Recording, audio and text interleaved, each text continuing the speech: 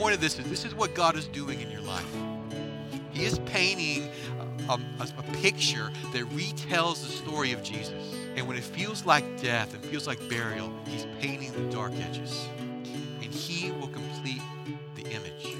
This podcast is a ministry of Grand Parkway Baptist Church, helping people to know, enjoy, and glorify God. For more information, visit grandparkway.org. Lord Jesus, we ask that you would, in a few seconds, would you flood us with the quickest reminder of our disgraceful sin against you, that we could feel freshly that has been cleansed, that has been washed, that has been forgotten, that has been rightly paid for. And that those who put their trust in you, those whom you have saved, those who've been made new and alive in you, they stand before you clean. They stand before you not facing judgment. They stand before you with the very righteousness of Christ. Lord, this morning, would you land on us in a one-on-one conversation where you speak from the text and then give us clarity on how we then should live. This we ask, this we expect from you. Amen. Please be seated. I'm glad you're here. My name is Blake Hardcastle. I am the spiritual formation pastor at Grand Parkway. Part of what that means is I have care and oversight in our Sunday morning Bible studies, in midweek Bible studies, in missions. And on occasion, I have responsibility to be God's mouthpiece and deliver the word to us. What we need most, we will get this morning. We need God to speak to us, and he will speak from his word. It's what we desperately need to hear. This morning, Clyde mentioned it's kind of it's an odd text in that Jesus' death has occurred. And just when you thought it couldn't get any lower, or it will get lower. In fact, we'll take a snapshot at the most pathetic funeral that's ever existed. And then will be confusion. Where's the body? And then one person, Mary Magdalene, will have a very quick encounter with the risen Jesus. Not enough to where everyone's convinced, just enough to where she brings the news. But I think this is the text God wants to bring this morning to address where you feel buried in life, where you feel in a grave. I think he says to you this morning, it will not end this way. We're going to walk through the text and then we'll land on somewhere significant. So this morning, what's going to happen is we'll see from the text, there's some questions that the persons in the background of the scene are asking and thinking, and they're really the same questions that you and I ask and think. It's questions like, God, have you forgotten me? Me forgotten? Me, your servant? Do you love me? Are you going to leave me like this? Let's walk through the text and then we'll unpack this together. John chapter 19, where we left off last week, this is verse 38. After these things are the death of Jesus, Joseph of Arimathea, who was a disciple of Jesus, but secretly, for fear of the Jews. So he believed Jesus was the Messiah, had his hopes in that, was kind of monitoring closely, but secretly. He didn't let anybody else know. Certainly didn't let those he lived and worked with know. But he's got some power because he's able to approach Pilate and ask that he could take away the body of Jesus, and Pilate gave him permission. So he's got some kind of pretty high political status, political connection. And he goes secretly and says, could I have this body? And Pilate's not supposed to do this. The Romans, if you were a criminal of sedition, so an uprising against the Roman emperor, you needed to be publicly shamed before and after death. Left to exposure, let the animals consume you. Jews would permit you to be buried, but only with other criminals. And Pilate doesn't do either one of these. He says, all right, yeah, you can have them. You can put them in the tomb you want. Nicodemus, verse 39, was also who earlier had come to Jesus at night. It's still the same secret approach to Jesus. Let us know about this. Came bringing a mixture of myrrh and aloes, about 75 pounds in weight. He didn't carry this by himself. Both these guys are pretty wealthy. They have servants. And the 75 pounds seems like this is a little excessive, right? Especially for a rushed funeral and preparation and burial. When Herod the Great died, over 500 servants carried spices to his burial. These are two wealthy men, and everyone else is scattered. The disciples, gone. His mother, gone. Peter, definitely gone. John, writing the gospel, the one Jesus loved, he's not there. Just these two. These two kind of on the fence disciples. They prepare him for death, and they wash the body, and they take the linen, which is expensive, and they begin wrapping parts of the body and packing the spices in between the limbs and the layers of fabric and packing on top. And as they're wrapping this body, you can imagine that they begin wrapping the hand, and they remember this is the hand that touched this man who was paralyzed. And he got up, rolled up his mat, and walked out of there. Well, this is the hand that made some kind of slurry and put it on the blind man's eyes, and he could see. This is the hand that was covered in this garment, and someone reached out and touched the edge of it, and this long-term disability left her body. It dives deeper. God, have you forgotten us? Why would you let us be tricked by this man? Did we missee what we saw? And they they cover the head. These are the lips that spoke confounding truth to the best experts in the law. How is it this happened? How is it that we were duped? How is it you let this happen? We were certain, the disciples were certain, we were pretty sure, but following a distance, this was the one. How could this be? And if you were there wrapping and laying him in the tomb, you would be thinking some of the same things. God, have you forgotten us? Do you love me? This is how it ends.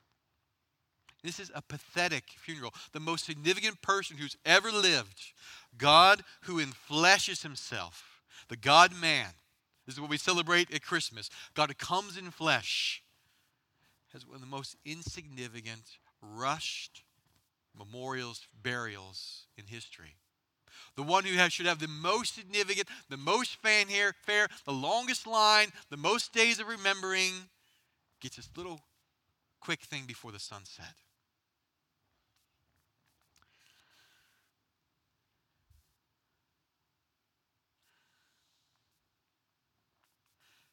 Verse 1 of chapter 20. Now on the first day of the week, Sunday morning, Mary Magdalene came to the tomb early while it's still dark. It's dark out. She can't see into the tomb. She's not expecting to. She's expecting to come and there'd be a big stone in the way and there'd be a Roman guard. That's not what she sees. In fact, what she sees is very distressing and very confusing. It's still dark. She saw the stone had been taken away from the tomb.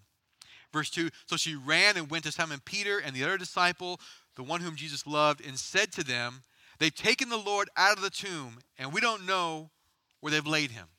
She doesn't say, woo, he's resurrected. Stop crying. She was already grieving, and now it's just a sucker punch to the gut. Already all my hopes are dashed, and now I can't even go pay my respects.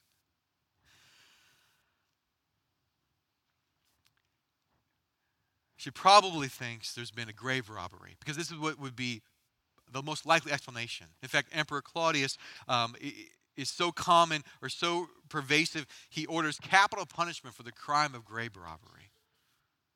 Someone has come, someone has moved the stone away. I don't know where he's at.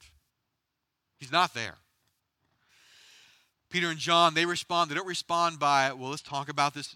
They'll go slowly, tell us again. Now, are you sure? They don't question. They just get up and go. Verse 3 and 4. So Peter went out with the other disciple, and they were going to the tomb. Both of them were running together, and the other disciple outran Peter and reached the tomb first. Verse 5. And stooping to look in, he saw the linen clothes lying there, but he didn't go in. And so maybe there's barely enough light now. He can look in, and it's really confusing. Because there's no stone, no guard. There's the burial cloths. There's no body. I mean, it's not that big. Not a lot of corners to hide in. Verse 6, then Simon Peter came following him, and he went into the tomb. He passed John. John's just looking in, and he saw the linen cloths lying there, and the face cloth which had been on Jesus' head, not lying with the linen cloths, but folded up in a place by itself.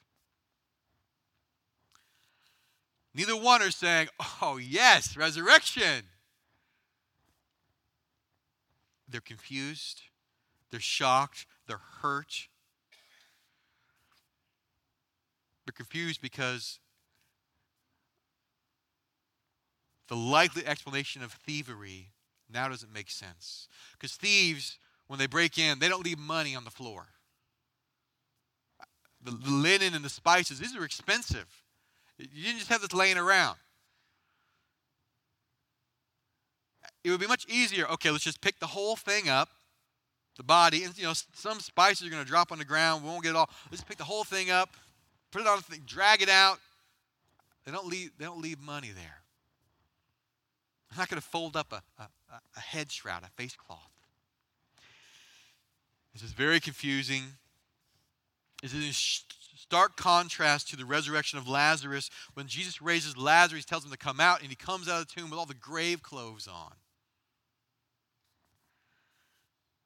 We don't know. We're not told in the text what happens. We don't know if what's going to happen in a couple chapters, verses from now, where Jesus comes. There's a locked room, and 120 are gathered, and he enters in. We don't know. Did he just kind of pass through and get up out of this wrapped bondage? We don't know that. But we do know there's no body. Verse 8. Then the other disciple who had reached the tomb first went in, and do not miss this. He saw and believed. John walks in, and John, writing his gospel, says, this was the moment. I didn't understand everything. It didn't all make sense yet, but that was the moment something birthed in me. Well, before this, I didn't sleep well. I cried. I was depressed. I felt like a fool. Felt in danger still. And then Mary told us he's not there, and I ran to the tomb, and I had hope. John tells us that they didn't understand the scriptures that he must rise from the dead. Later on, they re-see the Old Testament, and they see, oh yes, God will come as the Messiah. He will come as the rescuer of his people and the judger of God's enemies. And like most of the Jews, they had thought this is going to be one guy, one time.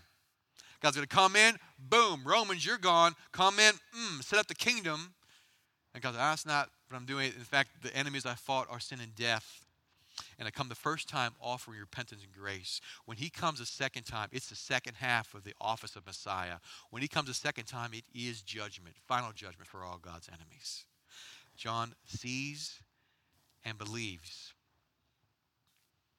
The simplest explanation for what John sees is not thievery. It's not trickery by the Romans. It's not mockery by them. It's that he's no longer dead. He raised Lazarus. Maybe he has just raised himself. D.A. Carson describes this way. He says, the rapid growth and the preaching of the early church are really unexplainable.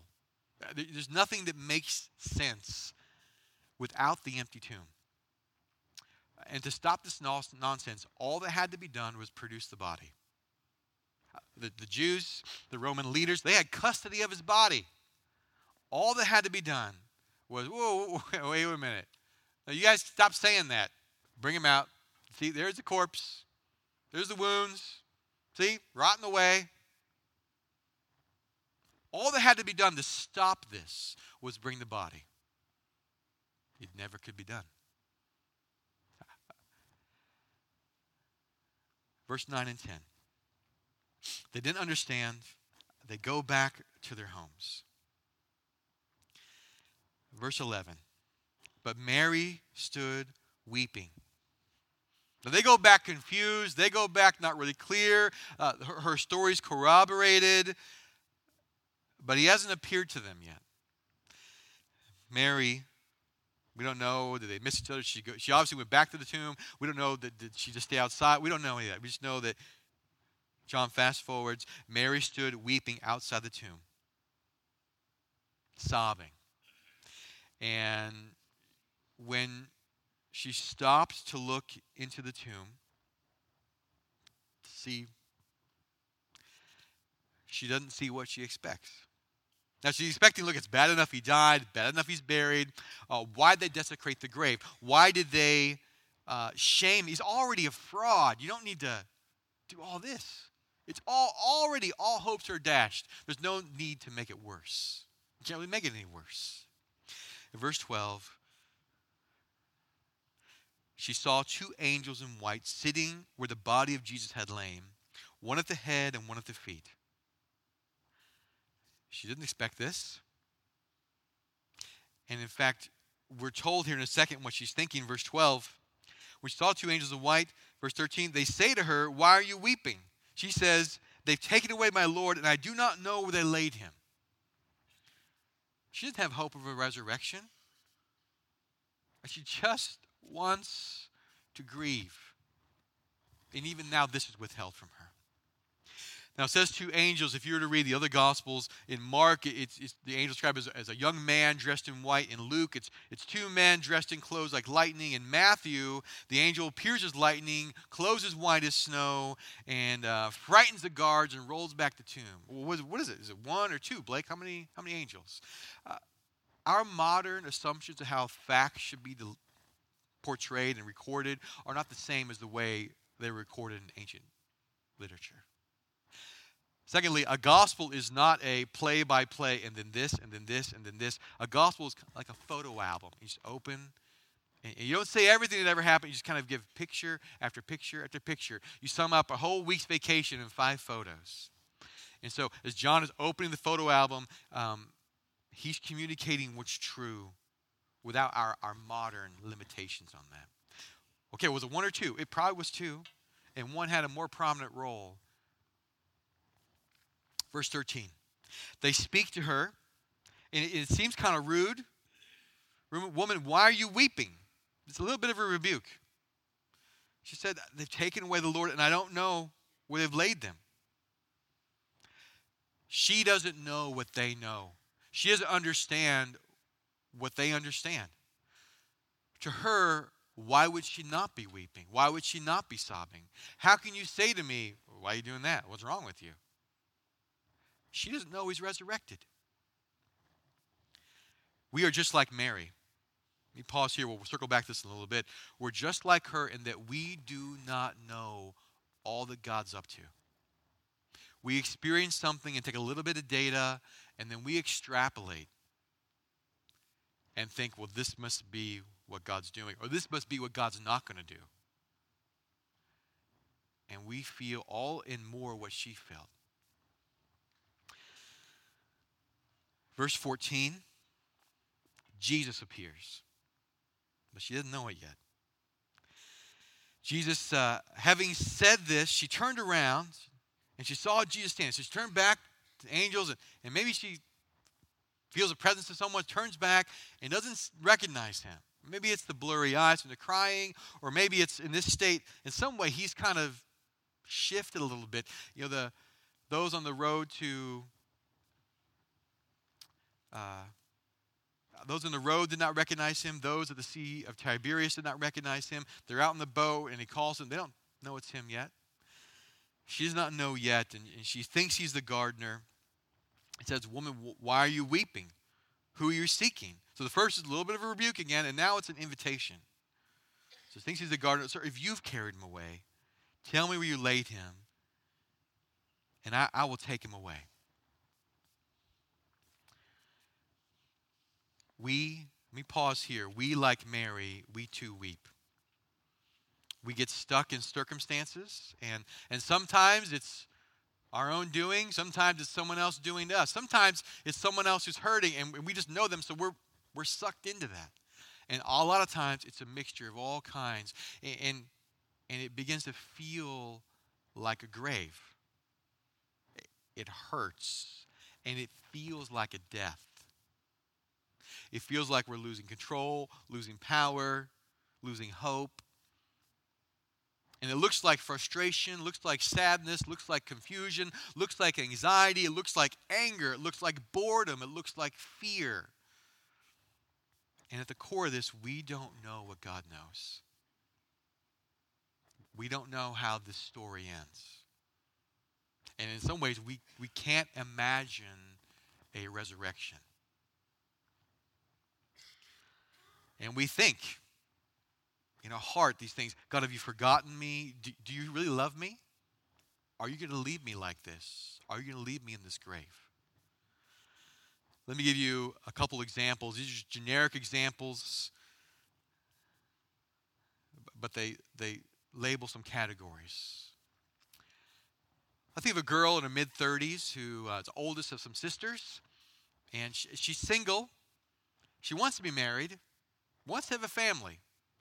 And our little sisters, they have married, and the youngest sister, at the most recent family gathering, has said, "Hey, I got some news. I'm pregnant." And everyone's happy, and she's even happy, but it's happiness that's mixed with death, with pain.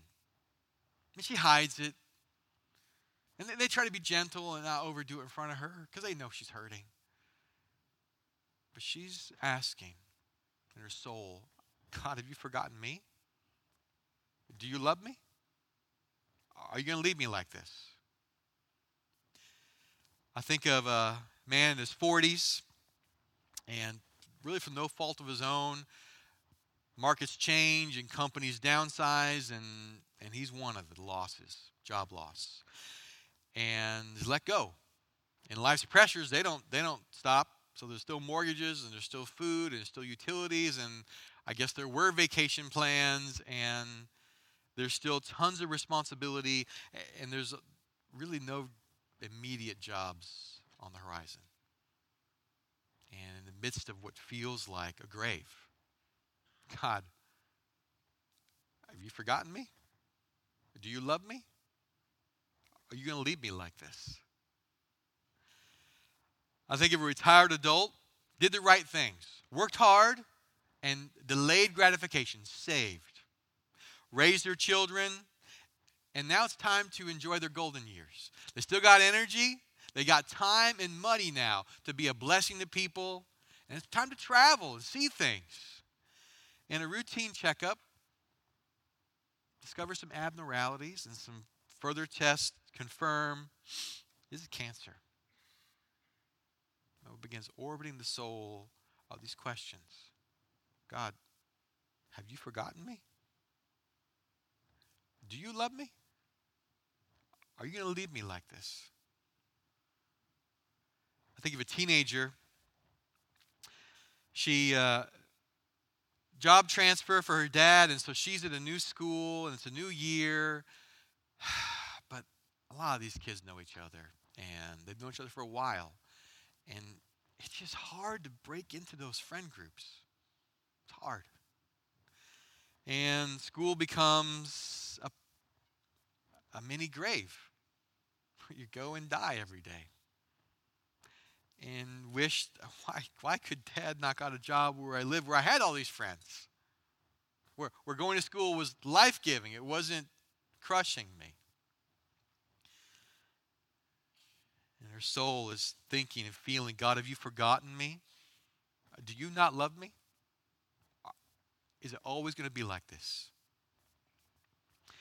These are just examples. This is no one's specific story. But my guess is, because we share the same fallen human condition, this orbits somewhere in your soul. That there may be one, maybe more than one grave that you feel like, I feel like I'm buried in something. I feel like I'm entombed in something. And a part of me is asking, God, do you see this? You still love me? You going to leave me here? These are examples of what it feels like for what Peter says in 1 Peter 2, verse 21. He says, for this you've been called, because Christ also suffered for you, leaving you an example, so you might follow in his steps. You see, what God is doing in your life is where we are in the gospel of the death, burial, and resurrection. He is retelling this story in your life. He's retelling it. Well, it's not the same kind of death Jesus died, not the same kind of burial, but it feels like death. It feels like being buried. And I need some kind of resurrection. Well, there's one coming in the life to come when he returns, but I need resurrection out of these circumstances now. Let me show you a painting. This is Rembrandt's Night Watch. It's helpful for a lot of reasons. One, Rembrandt was a master of using shadow and light to kind of give the impression of movement on things that were still. He also was a master at taking the eye of the observer and forcing it to look at what he wanted. And so in this painting, the edges are really dark, and in the surrounding, everything but the three focal points. The two gentlemen in the foreground and the girl with the chicken. Right? These are the three focal points. I have no interpretation of this. That's not the point of this. The point of this is what God is doing in your life. He is painting a picture that retells the story of Jesus. And when it feels like death and feels like burial, he's painting the dark edges. And he will complete the image. And the completion will not just be, woo, look at me. The completion will be what we're going to see in the next three verses. It will be, I have seen the Lord. It will be Jesus front and center in the circumstances of your life where no one could misinterpret what happened to you. No one could, their eye couldn't stray to something else that God doesn't want them to focus on or give credit to or glory to. And you would no longer be a secret disciple like Nicodemus or Joseph of Arimathea. You would have no trouble declaring, the Lord's the one who did this. Let's get back to the text. Last three verses. Verse 16. He says, Mary. And she turned and said to him, Rabboni. She now knows him. She now knows who he is. And she is shocked. Jesus said to her, do not cling to me. Or your translation may say, stop touching me. Don't touch me. Clearly something's happened where she has lurched at him and grabbed onto him. As any of us would, with what we thought was lost and never irrecoverable is now right in front of us. We would grasp onto it. This verse 17 is a little tricky in the English. Don't cling to me, for I have not ascended to the Father, but go to my brothers and say to them, I'm ascending to the Father and to your Father, to my God and your God. We should hear it this way. He's not saying, now don't touch me, stay away. He rather is saying, stop doing this thing. And we should look at this way. Hold on. You can let go of me. I'm not going anywhere yet. let go. I'm not leaving without saying goodbye. Let go. I got something for you to do first. We don't know all the circumstances. We know verse 18, Mary Magdalene went and announced to the disciples, I have seen the Lord. And that he had said these things to her. They don't know yet all this means. They don't even know if it's true. He appears to them later. Mary sees him. And these questions are answered for her. God, do you know what I'm facing? Oh, he does. Do you love me? Oh, he does. Are you going to leave me like this, weeping outside this tomb? No. Does God love you? He does. Jesus died for you.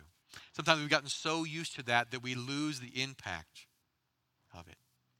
There's a quick story in the Gospels where the disciples are sent out 2 by 2, and they come back, and they are rejoicing that demons have responded to them and cast out by them. And Jesus said, be excited, take joy, rather that your lives are written in the book of life. Do you love me? Jesus has suffered for you, suffocated for you, mutilated and mauled for you. He loves you. He said, I could prove it no other way than dying for you. Okay? Are you going to leave me like this? He says, nope. Everything I've ever promised, God says to you, the resurrection proves it's going to happen. Everything I've ever promised. I'm not going to leave you like this. I'm not going to leave you like this, a secret disciple. I'm not going to leave you like this, only displaying to the world some kind of dark story of me. I'm going to finish the painting. Verse 41. You may notice I skipped over this. Back to verse 41 and 42 of Psalm 19. Now, in the place where he was crucified, there was a garden.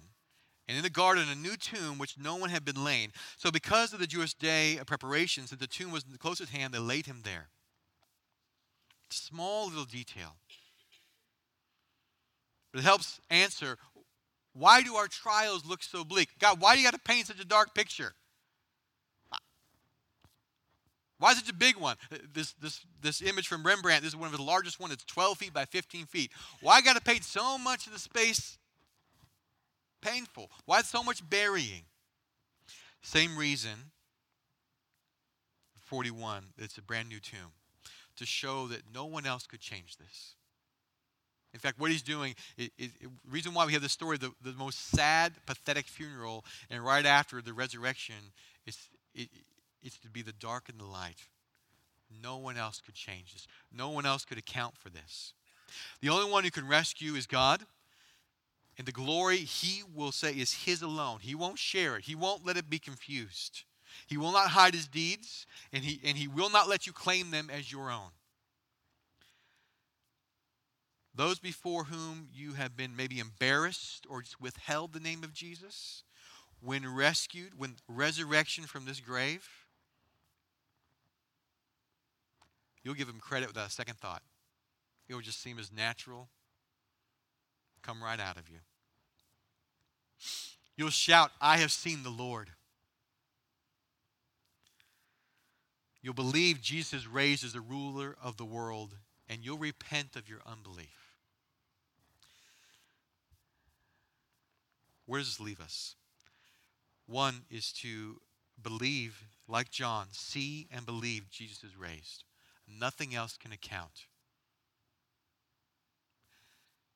Surrender the outcome of rescue. You have a little bit of hope. Okay, I have a little bit of hope now. I'm putting my hope that God can rescue me from this grave.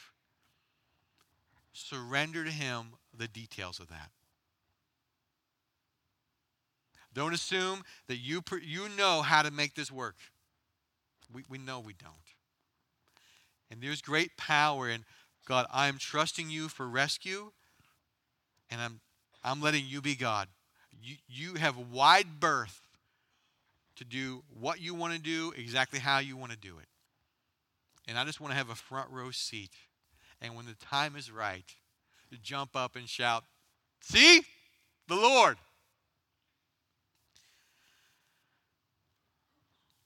In a moment, we're going to pause and really get down to an invisible conversation, but a conversation between you and Jesus himself. We're going to have some questions and Clyde's going to play and sing some words. Part of this is for you to come to face and realize nothing that has happened is wasted. Nothing that God is painting on the very perimeters, barely visible in your story, is wasted. And maybe he's painting 4 or 5 pictures at the same time. Not one bit is wasted. Not one pedal of a bike. Not one step of a stair. Not one load of laundry. Not one email. Not one word heard or word said.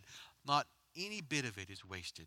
All of it he is wielding to make Jesus look incredible and glorious.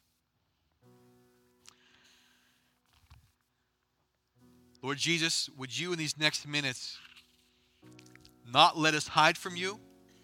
And would you expose what we know is going on, what you know is going on? Speak your answers to these questions. Convince us you aren't just in control, you are immediately, completely involved in what we're facing. God, you are loving and you are wise, and in your economy, you are doing things precisely right, precisely on time. So forgive our mistrust of you. Help us trust you. Forgive our unbelief. Help us believe. Finish what you are painting, that we would proclaim this. Look at my God, loving and wise. Come, believe in him. Amen. I want to turn your attention to the video on the screen. It'll bring some important things before you, one of which is introducing you to our mission partner in Lyon, France, the Marshall family, which we will be leading a trip there in April. And all the details of that will come out next month.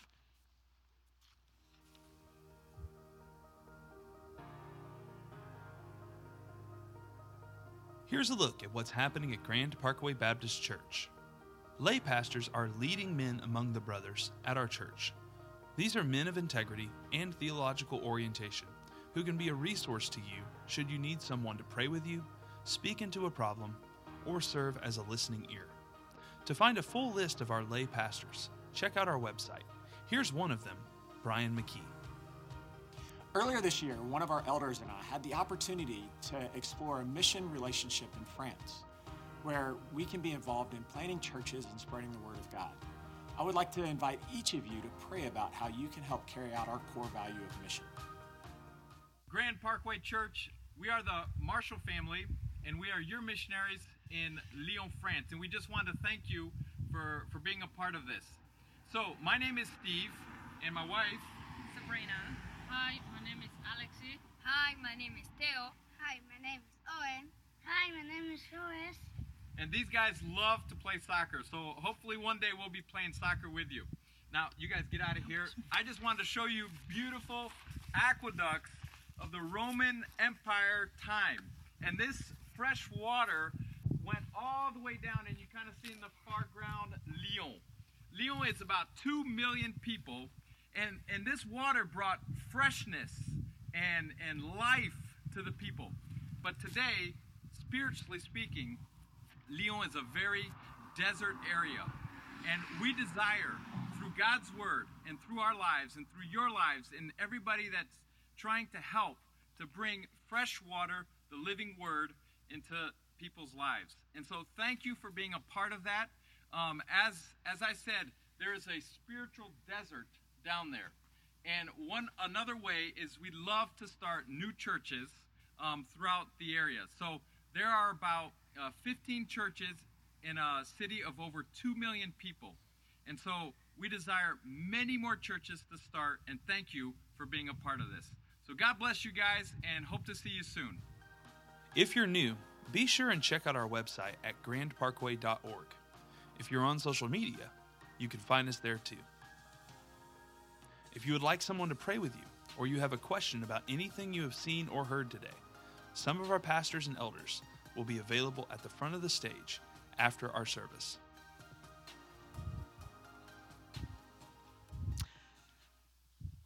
Won't you stand, please? If you're our guest this morning, or you may have been a guest for a little while, and you're ready to be known, maybe ready to not stop hiding, there's some cards in the chairs in front of you. You could fill something out and let us know. All right, come holler at me. You can leave those in the boxes, the doors where you exit. If you're part of our body, and this is a Sunday where you practice biblical giving, there's also those boxes where you take care of that. And we end our service with a benediction and a blessing. So if you lift up your hands, I'll speak a blessing over us. Jesus does not set you up for failure. What you are buried by is for His maximum glory and for your maximum good. Depart now, knowing He will raise you from this grave and make you able to shout, I have seen the Lord.